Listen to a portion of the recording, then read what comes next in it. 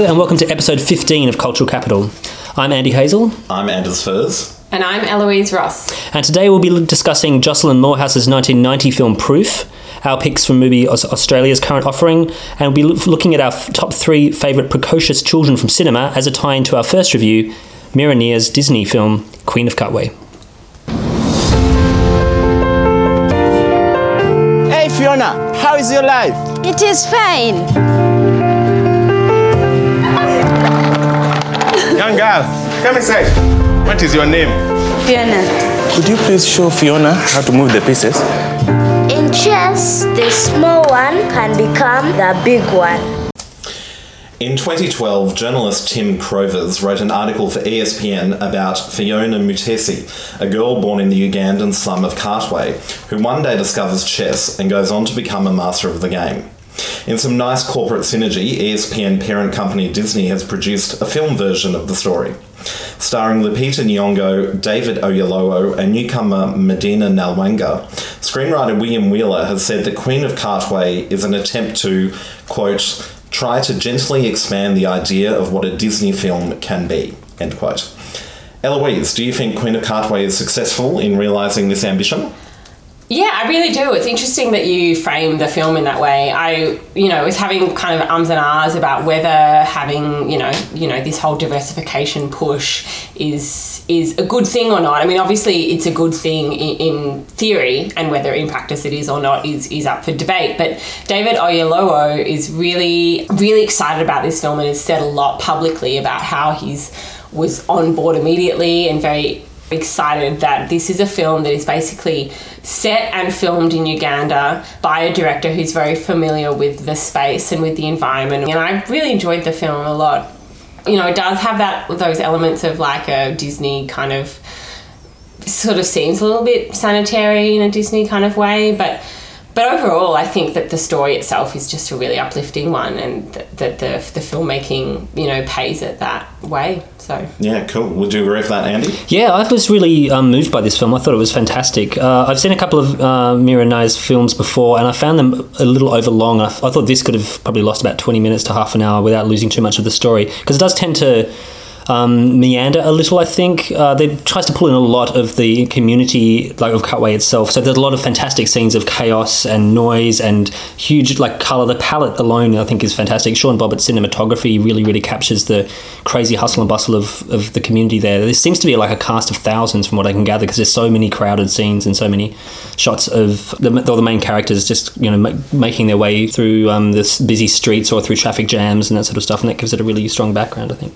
Yeah, the visual palette is excellent, you're right. And I think it's really important to see this in a cinema because it's just so stunning. Or the costume design, like the set design, everything is really great. And I do agree with you as well that I think it was a bit overlong, but I don't think for those reasons that, I feel like setting up the idea of the neighbourhood of Cutway and this kind of the area of Kampala within Uganda was really important and key, especially given that this is a film that's trying to open up new directions that Disney can go. What I think was maybe a bit long, some of the chess scenes are actually a bit too long. This is about a girl who learns to play chess and becomes a chess champion, and it's almost as though there's moments of dramatic tension that Mira Neer tries to accentuate by focusing on individual chess moves back and forth. And I feel like if you didn't play chess, or if you'd never learnt the rules of chess, that would just be totally lost on you and you would be bored. I actually felt myself getting kind of excited, and I really wanted to play chess again. But I don't know, do you agree with me that there was a little bit too much emphasis on those chess scenes as, kind of a sporting match, which they are officially classified as a sport. Yeah, that didn't bother me so much. I was really excited to watch the games, although playing chess a bit myself, I was a bit suspicious over some of the moves. I thought there was a few things that were a bit obvious, and they're obviously wanting to pull back again to that symbolism of a pawn becoming a queen when it hits the last square. So I didn't mind that so much, but I was much more interested in the domestic result of being a success in a place like that. So there's a lot of time given over to the relationships within the family and the effect that Fiona's success was having. So there was a bit of that stuff, but it was also some of the fastest edited chess I've ever seen, because usually those moves take like 15 minutes between, but that was just like, and actually that's one of the things I really liked. The clicking sound. Yes, because everyone's doing this all the time, all the way through the film. I love the sound effects of putting a chess piece on the board. Oh, yeah. It was just, the sound effects for that were just kind of astounding. I loved them. They really got me going, really got me into it. But yeah, the editing, not even in the chess games, but just all the time, the fast movement through the streets was really excellent. I Yeah, which was strange because that does kind of play to a younger audience. But I was also wondering whether, like, if you're younger than 12, whether you have the patience to sit through the whole thing, because there's a lot of beautiful 2 hours shots. and 5 minutes or something. Yeah, it seems like a big ask, but I'd be really happy to be wrong. Yeah. I also loved the relationship between Robert Katende, who's David Oyelowo's character, and Fiona Matusi.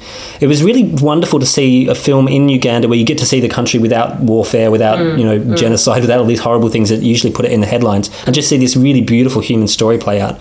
Because it seemed like, even though it was in a really, really impoverished part of the country, that there wasn't that much violence. There was a bit of prostitution going on in the background, which is possibly a first for Disney. I'm not sure. Yeah, that was really interesting, and I kind of thought maybe it was a bit cheesy the way that because they kind of suggested maybe her mother, because her mother was widowed, would have to resort to prostitution to look after the kids. And yeah, that was really tricky, maybe because they did actually put that situation forward, and was it cheesy the way they dealt with it, or was it kind of realistic? Yeah, I think maybe it was more cheesy. But, the character's name is Knight. I'm not sure whether that's real, but it felt like it was what I really loved, and I wasn't aware of this at all, Mira Nair's earlier film Mississippi Masala was filmed in Uganda as well, in Kampala, the same kind of area of Uganda, the same city. But she's an Indian American filmmaker who I thought lived in New York, and I think she probably does, but she actually has a film school in Uganda. Right. Interesting. Where I don't know exactly the type of film school, but Lupita Nyong'o is actually a graduate of that film school. So they must have met each other then, or at least known each other from that period of time. I wish Lupita Nyong'o was there. But it's really great, and I think that Mira Nair also partly lives in Kampala, and so the fact that she's been given this story and been given this freedom to present the city and the area and the country as it is, and she actually lives there and understands the kind of way that people live and operate and kind of need to go towards their goals in perhaps a way that's reaching beyond their immediate surrounds. The fact that she's doing that is really great, on top of the fact that this movie is kind of doing the same thing. What did you think of Medina Nalwanga's performance? Because she's surrounded by David Oyelowo and Lupita Nyong'o, amazing actors. Great. I never doubted her for a second. Yeah, because it was a big role to carry. Like, she was in pretty much every scene. Yeah, and she was only 14, or she's only 14 now or something. Right. So, very young. Yeah. What I really loved as well, that after the film kind of ends at the beginning of the closing credits, they have this sequence of maybe, the top 6 or 8 lead characters appear on screen with their real life counterparts in this really nice, warm, loving embrace. And I just loved that gave this film an extra layer of just being a really beautiful project that was endorsed by the people who actually lived it, and that it is something that in fact we should appreciate, and that we are lucky to have been given as an audience. And I felt like those final moments really kind of they really sealed impressed that. For sure. Yeah, I really liked her performance. I felt like sometimes she was speaking almost as though English was a second language with some of the dialogue. But then the way that the camera would kind of rest on her face, it reminded me actually quite a lot of Carl Dreyer's Joan of Arc. The way that her chin was slightly tilted up, and there was this defiance and this kind of latent strength, I suppose, that you just kind of really, really helped the later scenes where, she needed to be stubborn and she needed to be really sure of herself to be able to take this to the fairy tale ending that it had. Yeah, interesting. I was a bit disappointed, I suppose, in her character, and also in the fact that every time, and part of it was a gender thing, like every time Fiona beat a boy, the boy got angry that they were being beaten by a girl, basically. But every time any character, male or female, lost a game of chess, including Fiona, was a really sore loser, and that really pissed me off. I was like, can we not have some more, respect for the game and respect for people? I mean, maybe that was the way it is, I don't know, but that just came across as really fake to me. Yeah. Right, okay. And she was included in that, but, when she won, it was just so nice. Yeah, it really was. Cool. So you would agree that this does expand the boundaries of what a Disney film should be, and people should see it? Yeah, I suppose so. I think it does feel like it's a very new area for them to take, and this whole new sort of story for them to tell. Yeah, it's like an underdog kind of, uplifting journey type of story. So in that way, it's a very similar template of what you would expect Disney movies to be. But I think it just does it in really interesting ways. It's about chess for one thing. That's not immediately like a go out and see it kind of topic. And it's set in Uganda and kind of tries to capture the state of Africa in the world. And so there are a number of interesting things that it's doing that might not immediately sell. And it does have a relatively small release, I think. Like, it is showing at some points, but not in the city, just in some of the major suburban areas and at Nova. So it's, interesting to know who is going to go and see this movie. But I think you should. Yeah, cool. Yeah, well, ever since Disney did A Straight Story with David Lynch, I've been kind of like, well, all bets are off as to what they're going to do next. But yeah, this did really feel like a film aimed at a younger audience. Yeah, it almost pushes back The Jungle Book or something like that, when they were telling stories from different cultures for a Western audience. Interesting. Double thumbs up, I think. Cool. So Queen of Catway is showing in limited release at the moment, and we recommend you see it. What do you see? Nothing. You sure? Before love comes trust. No more game playing. Games are over. Time for truth. Before trust comes proof. Who else is here? Who do you think is here? Hugo Weaving, Genevieve Picot, and Russell Crowe in Proof. Sometimes it takes the darkness to see the light. Next up is Jocelyn Morehouse's 1990 film Proof, which is about Hugo Weaving's Martin, who's blind from birth, and he trusts nobody except the camera that he uses to replace his eyes. He doesn't find anyone he trusts enough to describe the photos to him until he meets Russell Crowe's Andy, who works as a kitchen hand in an Italian restaurant. Martin lives with Celia, his housekeeper, who's played by Genevieve Picot, and they have a very strained relationship that becomes even more complex when Andy enters into the picture. What did you make of this film? Look, it was really strange, but I loved it overall. I think the characters were great, and it was just, I guess I say strange, but, in that way that we expect those 90s kind of quirky, Australian quirky comedies to be. Overall, it's this beautiful story of a friendship, right, between Russell Crowe and the blind character played by Hugo Weaving, and so it was really nice, and kind of you did trace their friendship, in terms of just being a believable narrative along, and I felt, very engaged. The one reservation I sort of have, and I just want to bring it up now so that we can be aware of it the whole time, and I don't know whether you guys thought the same thing, but the female character, the antagonist, it didn't feel real to me, and I was like, why does she have to be? Why does the one person who's possibly destroying Martin's life and performing in this really antagonistic way, why does she have to be a woman? And why does she have to have no backstory, no explanation to her erratic behaviour? Clearly she's quite fucked up because of the things that she's doing and the way that she's responding to both of the men, but we got nothing of that, and so that really dug at me in the wrong way, sadly, but overall I think I liked the relationship between the two guys, and so her character was very sort of oddly drawn, wasn't it? Because on the one hand she's obsessed with this guy Martin. She has Hugo Weaving his character's portraits all over his wall, but on the other hand she seduces the very hunky Russell Crowe character as well. Yeah, and so you're like, is she just basically a sex hungry woman who would bone anyone? Yeah, that's kind of what it's suggested. It is, but clearly there's more going on that we don't get. Yeah, that was the only problem I really had with it. It was this kind of implausibly hermetic world in which it lived, where nobody else had any relevance to the story unless it was via Martin's blindness. So the only two characters we really get to know are Russell Crowe and Genevieve Picot's characters, and both of them are related, and their motivations seem to be all around his lack of vision. And so, yeah, I do totally agree. The Genevieve Picot character rang as really false, and I kept waiting for there to be a deeper explanation as to why she was being so unusual and so obsessive. Of course there wasn't, though, because ultimately it was a story about, a friendship between two men, so she just gets sidelined. Well, it's not surprising, really, which is sad. Yeah, even Andy didn't have any other relationships, really. We never got to know anything about him.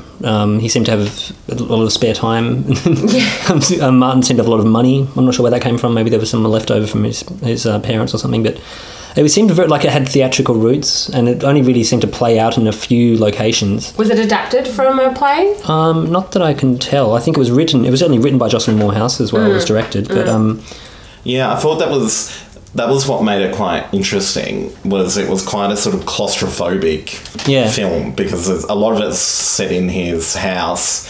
His sort of classic middle-class Melbourne house with like the stained glass window door and all that kind of stuff. And the dinky kitchen. Yeah. A lot of it's filmed in this like quite tight environment, and then you see the outside world really through the photos that he takes, and he sort of fixates on like single elements of things. Like he's not into taking photos of panoramas or anything. He's into like taking photos of leaves or like Russell Crowe's eye or like random little things. So this is really like she does in the movie, how she like creates the portrait of Russell Crowe's character by all these different pictures of his body. I felt like it was showing us Melbourne in this similar kind of like a little bit of this, a little bit of that. The park.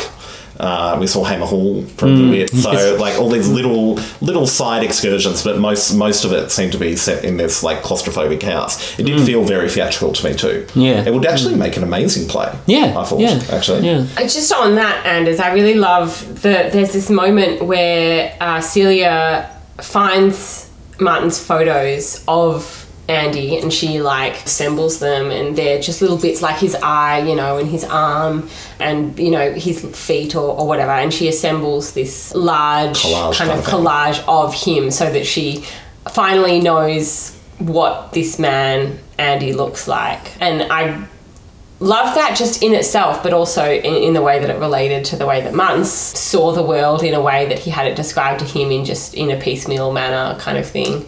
I really love that kind of symmetry there. Yeah, for sure. I also thought the sound design was quite interesting. Yeah. And a bit self-consciously, I think, but in a really interesting way. So, like, I loved how our introduction to the housekeeper character was, she was like smoking in his house, and Martin comes back to the house, and like he can't tell if there's anyone in the room, and then you just hear her like really audibly tap her cigarette, and then he's like, "Oh, you're here, you're home." So I thought that was like a really neat kind of example, and there were lots of other little versions of that. Yeah, like when he's pouring the port, and Andy says, "How do you know when to stop?" And he says, "Because of the sound." And then you get this cut to him pouring a glass of port, and you can hear the way that it sounds different from when the glass is empty to when it's full. I really love that, trying to get us kind of into the mind of Martin and what he was experiencing and how he understood, because there's obviously all these sorts of pieces of knowledge that Martin has that is obviously not through his sight.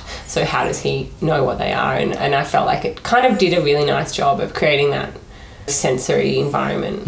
Definitely. Yeah, I thought that was one of its real strengths. I mean, for a debut film, it's a pretty remarkable achievement. I feel like it was really well controlled. I felt like she really kind of achieved what she set out to.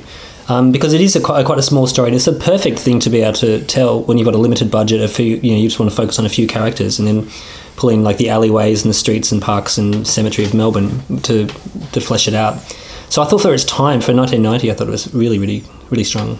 But yeah, I do agree. I feel like the Genevieve Picault character, maybe it was an acting thing. Maybe she just didn't quite sell it. But at the same time, could have been. Nobody's allowed to have any of their backstory seen. It all has to be told in a kind of a fairly succinct way. So there's a couple of moments. Just that Martin maybe didn't care what her backstory was, because he just wanted her to be a housekeeper and nothing else, because he wanted to keep his life very closed off. It reminded me a little bit of Malcolm in that way, in that it was living in urban Melbourne. There is a very, very fixed way of dealing with the world, and other people kind of have to come around to the way you're dealing with it. You're not going to start taking on new information unless it comes to you in a certain way. So yeah, I think both the characters, both Malcolm and Martin, they're kind of defined by their peculiarities, but at the same time it really, really shifts the way that you can relate to them as a viewer, as well as the way that they relate to other people in the story. And that can be like a quirky thing that is interesting, but also I felt like it does become a barrier at points, because he was a very closed off character, Martin. Like he really didn't seem to have anybody else in his life, before the film began. Yeah, overall, in terms of what this movie was trying to do thematically and what its message was, I really liked, we've kind of touched on this, but I really liked that idea of the visual proof is the truth, and is that real? Is that always I really like that, and I was thinking, I don't know, maybe this is stretching too far, but I was thinking about Susan Sontag's On Photography, and, you know, she says we don't really see the world anymore, we just try and create it through what we want our images to be. Yeah. And by taking too many photographs, we're not really experiencing the world, we're just curating it. I think it's particularly interesting for them, the scene in which Genevieve Picot's character, Celia, takes a photo of Martin while he's on the toilet, and she uses that as leverage to try and go out with him for a night so that she can try and have a chance at seducing him. Yeah, I didn't like that bit. And that felt really, really hollow. No. I mean, especially in this day and age where if someone took a photo of you on the bathroom, be like, who cares? And even in 1990, I imagine, who would care? Yeah, it was kind of like, who cares? He's just sitting on the loo. It's not like it's, you know, anything particularly. Yeah, and he would have known what she could have seen as well because he had a book open on his lap. So that was another point where I was just like, okay, so I guess that is an interesting way of using his, you know, this photo as a form of currency, I suppose. It did make me think a few times of Antonioni's blow up. The idea of voyeurism, but it's like a two-man voyeurism here because he can't see, so he has to rely on Russell Crowe's character. You know, they're sort of both collaborating in that role, and also the noises of like trees rustling in the park, the emphasis on this park stuff, because that's all through that movie as well. The sound stuff I found really interesting. I thought, yeah, it was a neat sort of high concept film, I guess. I don't know. I quite liked it. So this has just been digitally restored by the NFSA. So it's obviously this really important film that Australia needs to cherish as part of its history. And it's going to be really important, you know, for everyone to see it. So I'm glad that we're finally watching it now. Definitely. Yeah, and I think I'll definitely return to it. You know, it's a good one. Yeah, I agree.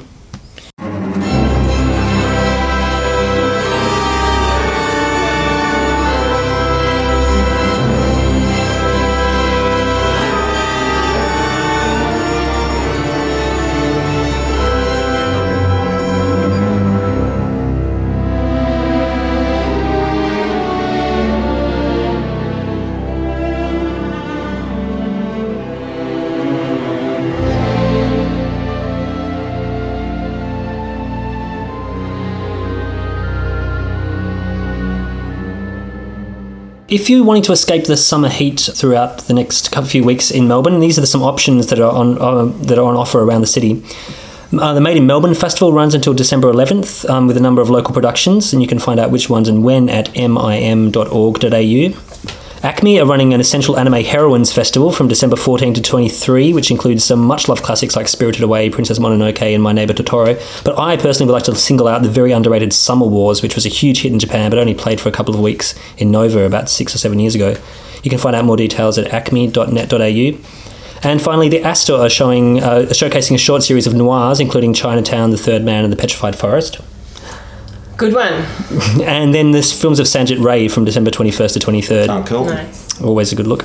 And I would like to single out Andy's performance in a film screening this Friday at the Lido. What's it called? It's called Innuendo. That's part of Made in Melbourne Festival. Ah, cool. Yeah, and it is filmed in Melbourne. Yes, it is. A lot, yeah, entirely. Yeah. Some of it in my house. Cool. Also, It's a Wonderful Life is showing on Christmas Eve, which is a brilliant At the Astor? At the Astor. It's a nice tradition. Perfect. Yeah. Just brilliant.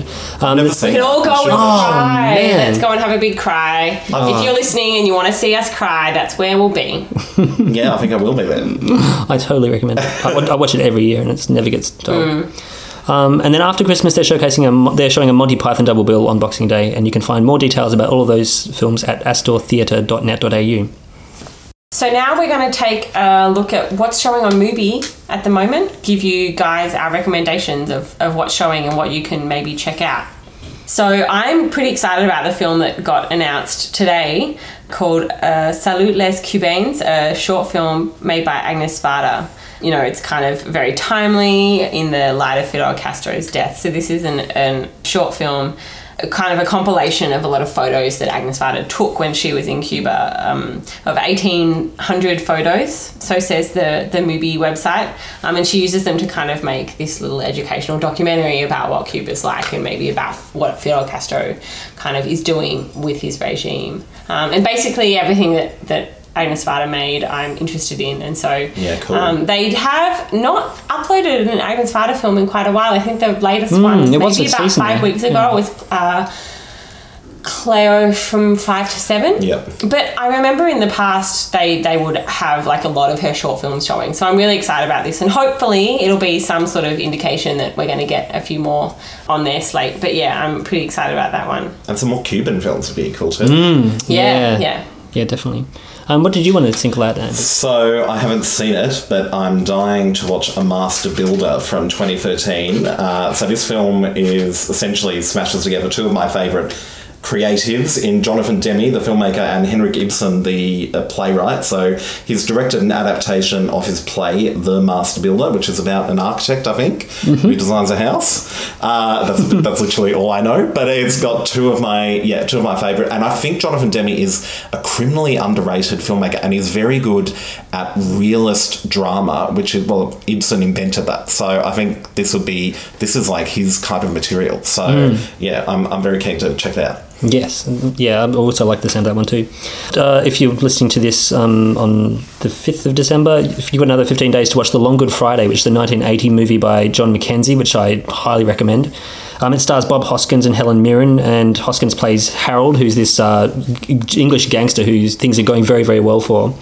And he's trying to close a lucrative new property deal with a view to hosting a future Olympic Games. But then while he's trying to close his deal with some American investors, these bombs start going off at these very inconvenient locations and places. And so then he starts discovering that a syndicate is trying to muscle in on his action, and lots of gangsterism ensues. This is really, really interesting for being a British gangster film, and Hoskins is just perfect. There's actually the closing scene of this is one of the great moments that I think. Have you seen this? It's a very famous film. Yeah, I love it. Yeah, I think it's really, really a strong. good one to check out. Definitely recommended, yep. Yeah, so if you want to sign up to Mubi, if you haven't signed up yet, then we recommend that you do. They upload a new film each day that's available on their streaming service for 30 days, where you can watch them for $9.99 per month. But thanks to a special promo with Mubi, our listeners can try it for a month free by heading to mubi.com/culturalcapital. So if you're interested in checking out what they've got to offer, and we recommend it, then head to mubi.com/culturalcapital and give it a go. Nice one. Alrighty, and so now for our final segment, we're returning to top 3 in light of Queen of Cutway. We're looking at our top 3 precocious children films. Now, this is a kind of the debated by us of what its meaning is. You know, does precocious mean high achieving and intelligent, or does precocious mean like a little bit brattish and annoying? Yep. Both, I think, are accurate. Now the definition has kind of shifted towards the latter, but I do think that, you know, there is some merit in remembering what the definition used to be a little bit more. So, you know, it's up to us, but maybe, you know, give us a little like hint of what you're leaning towards with your movie pick when we get going. Reclaim precocious. Yeah. So Anders. Yes. Okay. Well, I think I've chosen 3 different ones that sort of maybe come at it from 3 different angles. So my third one I've chosen is Alexander, the protagonist of Partisan, Ariel Klimer's 2015 nice film. one. Yep. So I've recently been writing on this, which is why I was thinking about it. And at the centre of this film is quite a precocious child who doesn't act in the way we expect a precocious child to, I guess. So Alexander is a child soldier, and his father's taught him how to kill people. He's 11 years old at the outset of the film, and we watch him murder a mechanic and an everyday guy in an apartment block. So he's a kid who's learned how to murder at a very early age, and one definition of precocious is to develop a skill much earlier than expected. So I guess this fits that definition. I just want to single out the emotional set piece of the film, which is like this karaoke scene where Alexander sings quite a downbeat duet with his sister, and he sort of desperately keeps his eyes on the TV screen for the entire song. Even when she's singing, he sort of can't bear to look away and look at his father who's watching. He's really like trying not to let the horrors, I guess, of what he's been forced to do overcome him. So I think it's quite a little unsettling look at the influence of the ideological influence of adults on their children. Sometimes precociousness is thrust upon kids through no fault of their own. Very good. What do you think, Andy? I think. Third? For my third, I'm choosing Haley Steinfeld in the Coen Brothers movie True Grit. Oh, cool. For pretty much there's 2... I love that film. Yeah, it's great. And her character is fantastic. I think there's 2 key scenes where she manages to like define precociousness, I think, where she's kind of forced by the circumstances to take on this extra responsibility, and she's got this way with dialogue and language and just this complete confidence. It doesn't take very long for adults and people that she's negotiating with to start getting afraid of her and her abilities. So there's the wonderful scene where she's training for horses, and that was really great. And then any of the scenes that she has with Jeff Bridges, I find are also really entertaining. And I thought she was. Okay, so my number 3 is drum roll, Home Alone. I just couldn't help it. Number 3. Yeah, I couldn't not include this film because basically I have seen it so many times and it's so much fun, and I am singling out Home Alone, the first film, rather than the second. Mm-hmm. The second is good, but I think that it's a much more unlikely premise than the first. Take that comment with a grain of salt maybe, but I'm much more on board with the first one. Yeah, for sure. Yeah, anyway, I mean, how could you not love Kevin McAllister? Basically, he likes plain cheese pizza, he eats all the ice cream he wants, this is kind of, he outsmarts all of these adults, including, the wet bandits, the criminals. Yes. The battle plan, what kid didn't want to have that great battle plan and actually being able to enact the battle plan. It's so much fun. I feel like no one even needs to really talk about this film because we all just are so on board with it. Well, not everyone, I mean, I don't want to kind of go overboard, but everyone that I know, is very on board with this film. And I just want to mention something that I was reading some reviews about it because, kind of cinematically, maybe it's not an excellent film. It did win, I believe, or at least was nominated for the Academy Award for Best Score. Oh, yeah. Because the score is excellent. But not everyone really loves it. It is a bit of a ridiculous film, but great fun. But Dave Kerr in his review said that the two burglars must be fought off with a violence and sadistically far beyond the requirements of the plot. Which I just thought was kind of a great... Dave Kerr didn't really love the film, but he did have, a few kind things to say about it. And so I feel like that's really great. If we're talking about precocious children, that is above and beyond what they, how we should kind of describe them in some ways. There's a good synergy there with my number 1, which I'll come back to, which sort of is a darker, I think, take on that exact same. That quote could apply to that. Yeah. But my number 2 pick is Veda Pierce in Mildred Pierce, and I'm talking here about the Todd Haynes version because I haven't seen the original Michael Curtiz film. Forgive me. So Veda is sort of the completely unfiltered personification of Mildred Pierce's desires. So she's Mildred is this middle-class housewife with sort of big dreams for herself that she never quite manages to carry off, even when things are going well for her. She never once seems to allow herself the ability to enjoy her success. Her very young daughter, on the other hand, carries herself with extreme social graces. She sees herself as a sophisticated young lady and she has expensive, classy tastes. She takes piano lessons. She sulks around a house that she hates for being too claustrophobic, too sort of middle class, and she lionizes this ostensibly rich playboy who's played by Guy Pearce in the film. So, unsurprisingly, her precocious nature annoys many of the adults around her. But what's interesting to me, I think, is that she is essentially the way Mildred wishes that she could act if she didn't have her own class and gender positions, her relationships, the messiness of her adult life standing in the way. So maybe this is a definition of what precociousness is: the freedom to act the way that adults wish they could. Nice one. What did you think, Andy, for your second? Of my second one, I chose Ophelia from Pan's Labyrinth, as played by Ivana Banchero, because I thought that she embodied this really great spiritual precociousness. So she seems to have this ability to straddle this fantasy world and the real world. And in the real world, her mother has remarried this Francoist captain, Vidal, and she's fallen pregnant with his child and moved her and Ophelia into his farmhouse, which also doubles as a garrison.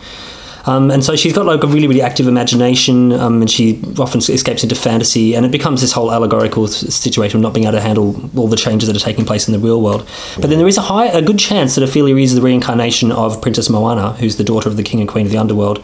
This faun gives her these quests that she has to do to be able to transcend into the underworld.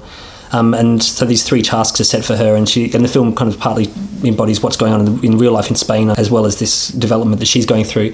So I thought that she was, not only is it a fantastic character and really, really beautifully played, but as far as precociousness goes, I really could hardly think of anybody who kind of overcame greater challenges.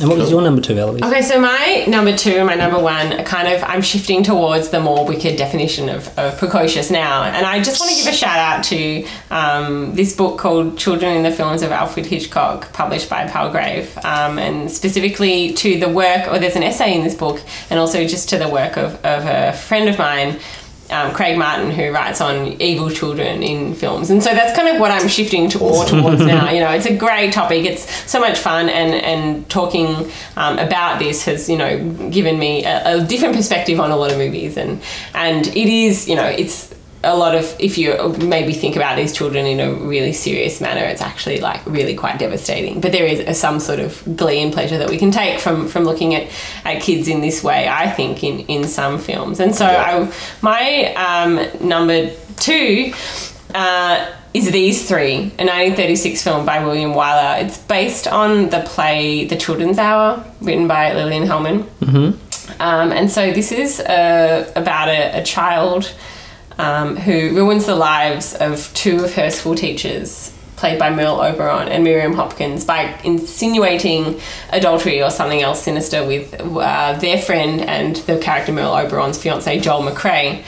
Now, Benita Granville, who played this child, was nominated for an Academy Award for Best Supporting Actress, and she was like 12 or 14 or something. So, you know, an astounding achievement in 1936. Precocious in itself. Yeah. And so, I mean, her performance was so bitter and so sinister. And I think that although, I mean, William Wyler remade this film in 1961 as The Children's Hour, with Shirley MacLaine playing Martha Dobie, and it kind of shifted the focus away from, or back to what Lillian Hellman had insinuated in her play, or said explicitly, which is that the 2 teachers were accused of being lesbians, and that one of them actually admitted to having lesbian desires for the other. So the stakes were much higher in this remake in 1961. But I just wanted to talk about the film from 1936 because Benita Granville is so excellent at being this child who is absolutely terrifying.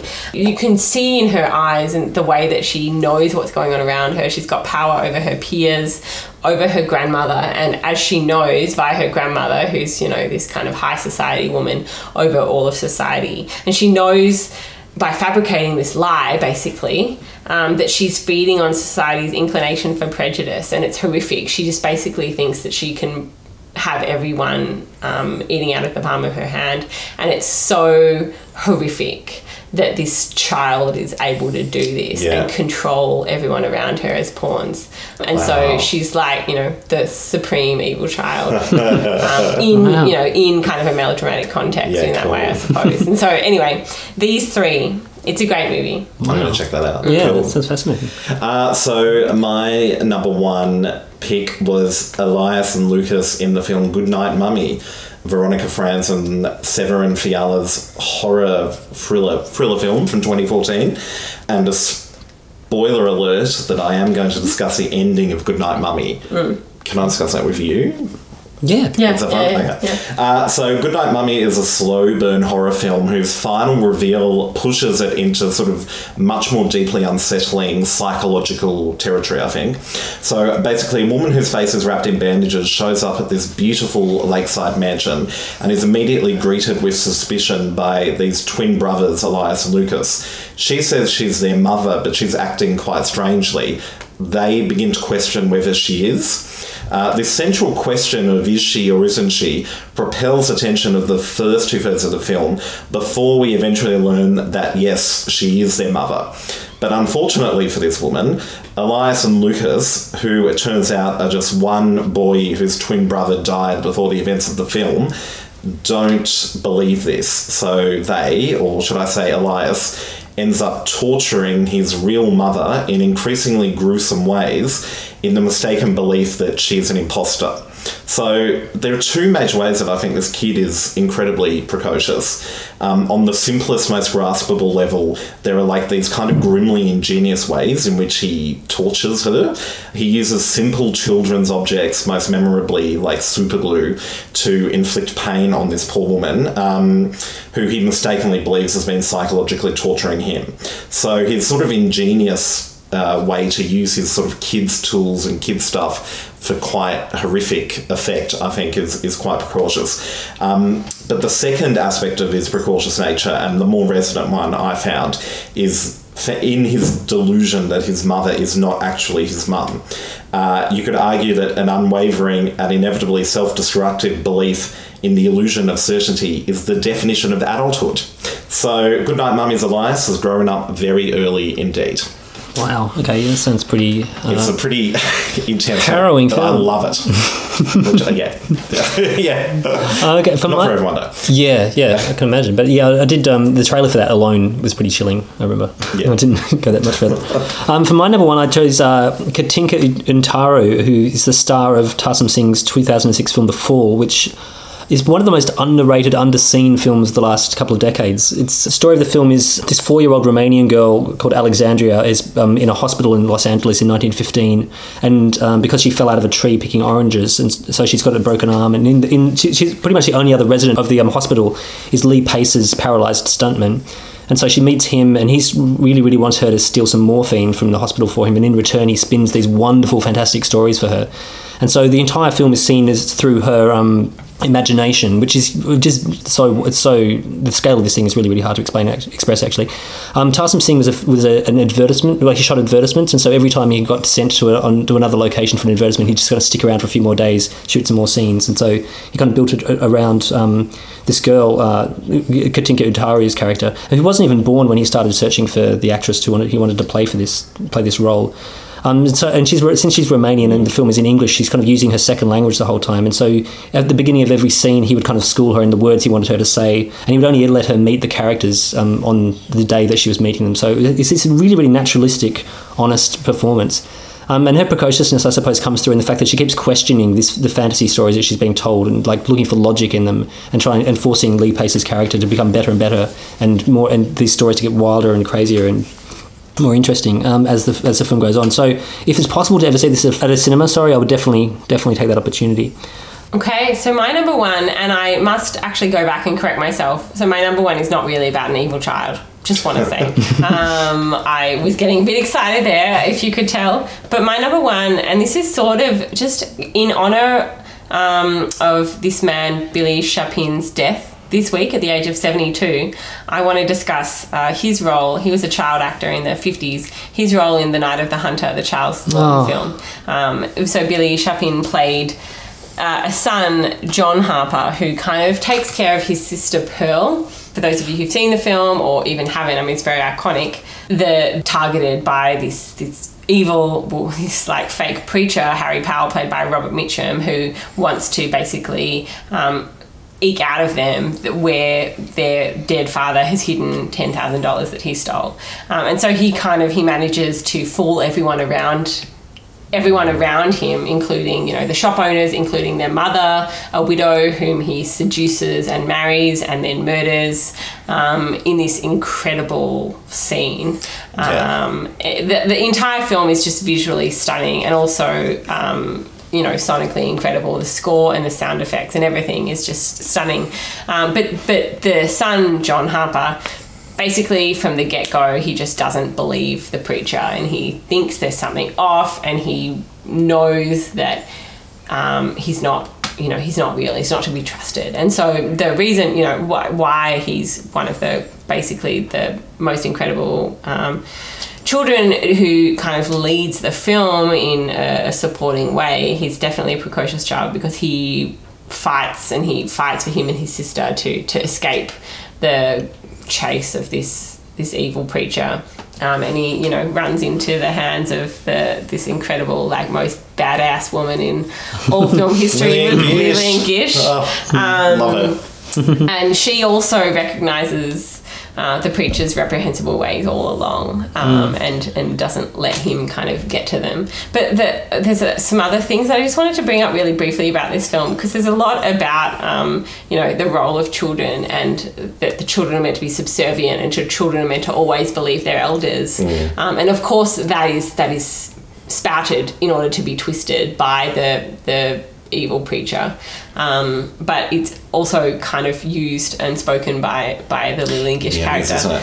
But early on in the film, the preacher says, an ungrateful child is an abomination before the eyes of God. And that's interesting given what we're talking about. And then the final, he also says, the devil wins sometimes. Anyway, I was just taking notes. But the final line of the film is Lillian Gish, and she's kind of appreciating all of her adopted children, and she says she's recalling a biblical verse that she spoke earlier, and she says they abide and they endure, and it's just a really nice thing. You think about children and their how much fight they've got in them, and this film is about that. And I also really like the way that I don't like it, but he's kind of abandoned by all adults towards the beginning of that, so he's kind of forced into this role. It's not like he chooses to take this on. Yeah, because he's the only one who knows. And the adults are stupid and they're fooled as well. So he's kind of forced to become precocious. What a brilliant film. It's a stunning. Yeah, same. Yeah, and also it ends on a Christmas scene, so happy December, seasonal everyone. viewing. And go watch it. Same with Home Alone. Festive contribution there. Did you have any other nearly but not quite? My nearly but not quite, I suppose, would be the Michael Curtiz version of Mildred Pierce. The same way as, like the child in These Three, who, and Vida is very much like that, where she, that scene or that moment, and it occurs in both films, where Vida makes their maid wear her Mildred Pierce's waitress outfit. And Mildred Pierce says, why is she wearing that? And she says, Vida says, I found it in the cupboard. I can't imagine it's for anything except for her to wear. And you know that she's lying, and you know that she knows that her mother is a waitress. But she's using that, facade of childlike innocence to get her way, and you see them both do that, and I think that's just, kind of so heart-wrenching to watch, but it's so powerful in movies. What do you think? I know we're getting a little bit into sidetracked, but it's cool. What do you think? Because the way I see it is, I don't think that's a charitable movie necessarily about Mildred Pierce herself, and I think that her daughter is, in some respect, an unrestrained version of her. I think she's repressed all of this. Like she's because I think that's what she wants she's for being herself. Yeah. And so she takes it out on her own mother. So it's a weird, very. Oh yeah, it's quite grim, but it's grim. Amazing. It's really cruel. It's great experience. Cruel to everyone, I think, when you watch it. Yeah.